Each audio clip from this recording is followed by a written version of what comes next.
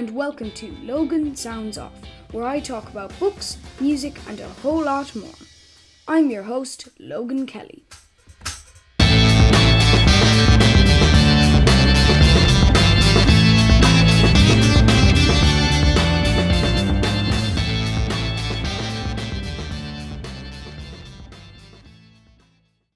Thanks for having me on the show, Logan. The pleasure is mine. Good. So, welcome to Logan Sounds Off. For those who don't know you, could you tell us a little bit about yourself? Sure thing. My name's Ryan Walsh, and I'm from Boston, Massachusetts, which is where I'm recording right here and live and work. And I'm a musician and a writer, and I've had a band called Hallelujah the Hills since late 2005. And I've written a lot about music and other topics. And in 2018, my first book was published by Penguin Press. Yeah. It's called Astral Weeks: A Secret History, 1968. And those are the bullet points. So I'm going to ask now, how did you get into music? Oh, okay. Well, I have two older brothers, and I really think they have a lot to do with it because they loved great music. And so, I think when other kids maybe were getting into in Boston in the 80s, New Kids on the Block, or maybe something a little cheesier or lighter, they had me listening to the Pogues and the Clash and Bruce Springsteen. And so I really loved it, and I would borrow or steal their cassettes for a little while so I could listen to it privately in my earphones, on my Walkman, on my bike. Yeah. And it just gave me music always just gave me the greatest feeling. But it took a while for me to believe that I could make it myself. Wow. I've talked to a lot of people, and a lot of the time it's actually family members. Sure, yeah. And now I'm kind of following on from that. And who were your influences growing up, or your idols? Well, I mean, like I said, my brothers were calling the shots for a while, and I love those bands. But probably the first band I decided, I think, to love myself was Faith No More. I don't know if you know them, but yeah, Faith No More. Yeah, from San Francisco area, and I just love them. I saw them so many times live. It's not the kind of music I make at all, but their music meant so much to me. I think it's so funny and interesting and cool, and it can be a bit goofy or a bit I don't even know what to say, but it's all kinds of things. They're not just one thing. And I really always appreciated that. So that was kind of like the first, and that was like middle school. And that's where I started to choose my own artists that I would, get interested in. So you were saying there about your band, Hallelujah the Hills. Why did you start a band? Why did I start a band? Well, because I just became addicted to music. And so many times listening to my favorite songs, I would be like, it must feel so good to sing this. If I was Joe Strummer, or if I was, I was like, what does it feel like? Especially. Yes, right. Put that out there, yeah. Yeah. And in fact, Logan, my first musical performance technically was, we had this thing called the kind of a lip sync contest, air band at summer camp. And, you pretend you're playing the song and they play the track. Yeah. And so my brother selected the Clamp Down by the Clash. And we all did tennis rackets for guitar. So I was like, oh, no way. I was like Mick Jones with a tennis racket, I guess, playing rhythm guitar. What does he play in that song? I forget. But so that was like my first taste of live performance even. And so, so it just kept me asking that question. What must it feel like to sing this song? Led to a slow path to try it myself. Wow. So from Faith No More to the Clash, you love to go. Wow. And then you mentioned at the start of the interview, when I asked, could you tell us a little bit about yourself? You said about your book, Astral Weeks, and that it was published by Penguin Press. And I wanted to ask, why did you decide to write a book about Van Morrison? Well, because his album Astral Weeks is just one of my favorites. And that was a little after the music we just talked about. I think it was the sort of the end of college where I discovered that album, Astro Weeks. I, of course, had heard Van's hits up until then and enjoyed them. And that album just meant so much to me. It was a lifeline for me during a difficult time. And, you know, everyone knows Van's from Ireland, especially you, I'm sure, being there. And so it would, so when I heard rumors or whispers or insinuations that Astro Weeks had something to do with Boston, that he was here right before he made it, I said, that is very confusing information. I need to know why.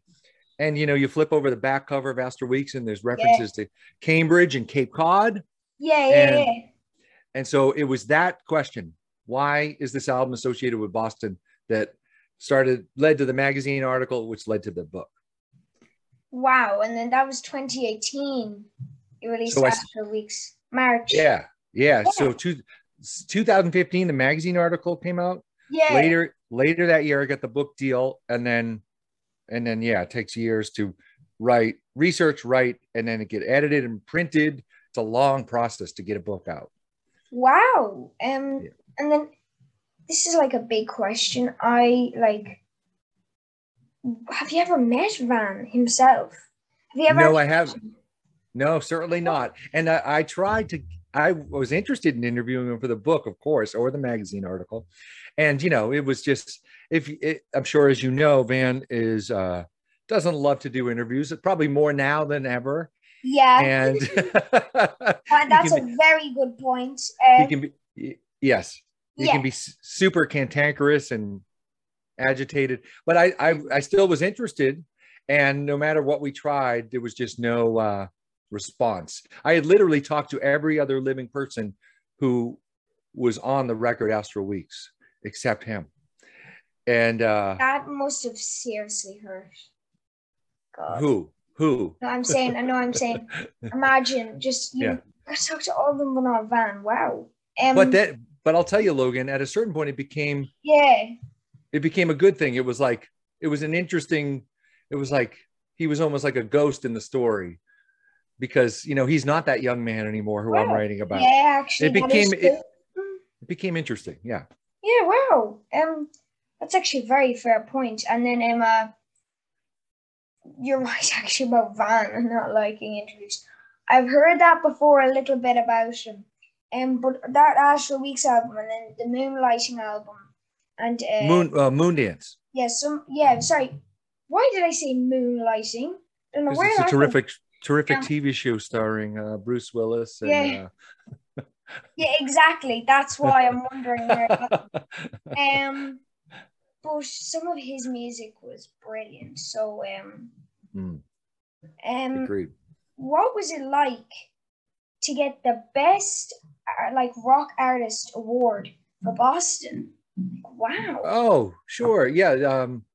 They have a local music awards called the Boston Music Awards. And in 2015, we won Best Rock Band and also for video. And I make all our music videos, or so far I do. Almost all of them. Actually, my friend Tyler Derryberry made a great one for the last album. And it felt great. You know, it's always nice to be recognized by your peers in your hometown. And, you know, at times we've tried to tour a lot and sometimes we get out there, but a lot of what we do is local. And a lot of what I like to do is write and record songs. So, you know, sometimes it's hard to get the same audiences in Boston that we get elsewhere because, you know, word travels slow. Oh, you'll get there someday. Thank you. You will get there someday. And to be honest, I know a lot of people, when I was reading interviews about you, everybody seemed like they loved this band. And obviously you definitely deserved the award. But with your band, is there anything coming soon? Are you working on anything at the moment? It's not booked. Yeah, well, we just released a brand new song, I think 3 weeks ago, called Super Glue to You. And it's a fun, short song. It's got a great guitar solo. We're not always known for guitar solos on our songs, so that's why I mention it. But we are working on a lot, and I can't explain what it is just yet, but we got a new song coming out later this summer. So we're busy right now, and it feels good. We feel like we're firing on all cylinders creatively, you know? Brilliant. Well, Yeah. I actually listened. I think I listened to that song, Super Glued to You, on Spotify. Oh, great. Thanks a lot. I And it was a appreciate very that. good song. Thank you. And then have you got any gigs coming up? Like, are you doing any live performances? Yeah. So we played this weekend, but which means now I can announce that we're for all you Ireland listeners, plan your international travel now. September 10th at Jamaica Plain, which is part of Boston, JP Music Festival. We're going to play that next. Wow. So you've obviously got a lot to do. Are you working on any more books?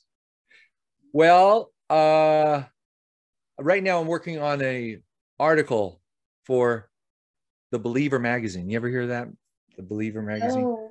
It's good. They write a lot about music, but this article I'm working on isn't about music. So there's a little bit of a departure for me, but that's fun. It's good. Good for the brain, you know? Yeah. But I always keep busy, and I would love to write a second book, and I'm sure I will someday, but it's just in the ideas phase right now. Well, like with your band, how, like you're saying it was local that you were saying with your band, and I heard that there was this particular studio. And I was quite intrigued by this that you went to for all the albums. Which studio was that? And can you tell us a little bit about that? Well, we've used different studios, so I'm not sure what I said. But do you know that was a 2015?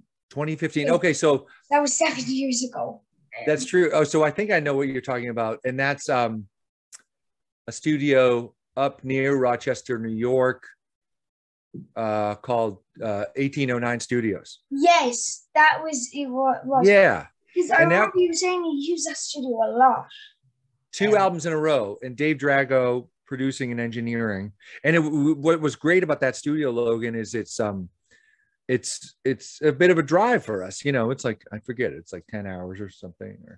And they have barracks there, almost like you're at summer camp, you know, bunk beds. And so we would do sleepaway style.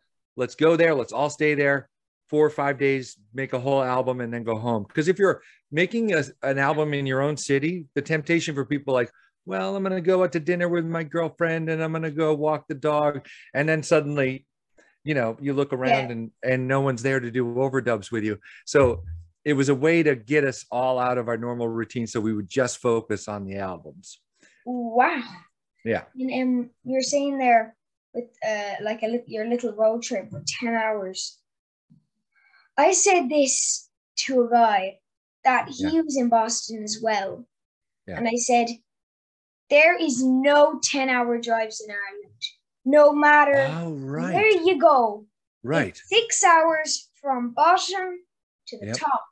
Okay. So that'll give you an overview of how tiny Ireland is and how so many other people. It's crazy. It's like a small it's a small. They say it's a small town, world, a small country. In Ireland. Very small.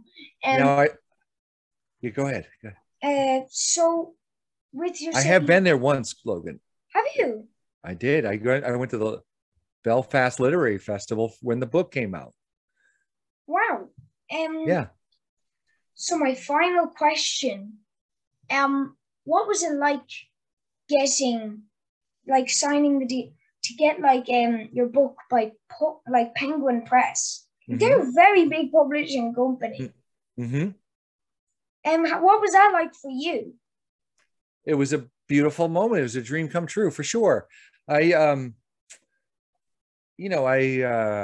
would have always liked to write a book, but I wasn't sure it would ever happen. So when Ed Park, who edited the book, reached out to me after reading the magazine article, I thought someone was pranking me at first, but it was real. And then I worked really, really hard on it. And one of the hardest things I've ever done, writing that book, but also one of the most rewarding.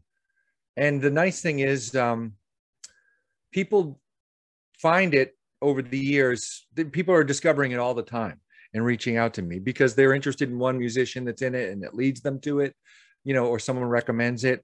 So it's kind of a thrill to people reach out, and I'm just reading it now, and this is blowing my mind. And it was a real honor to get to write all that history that had sort of been forgotten or ignored.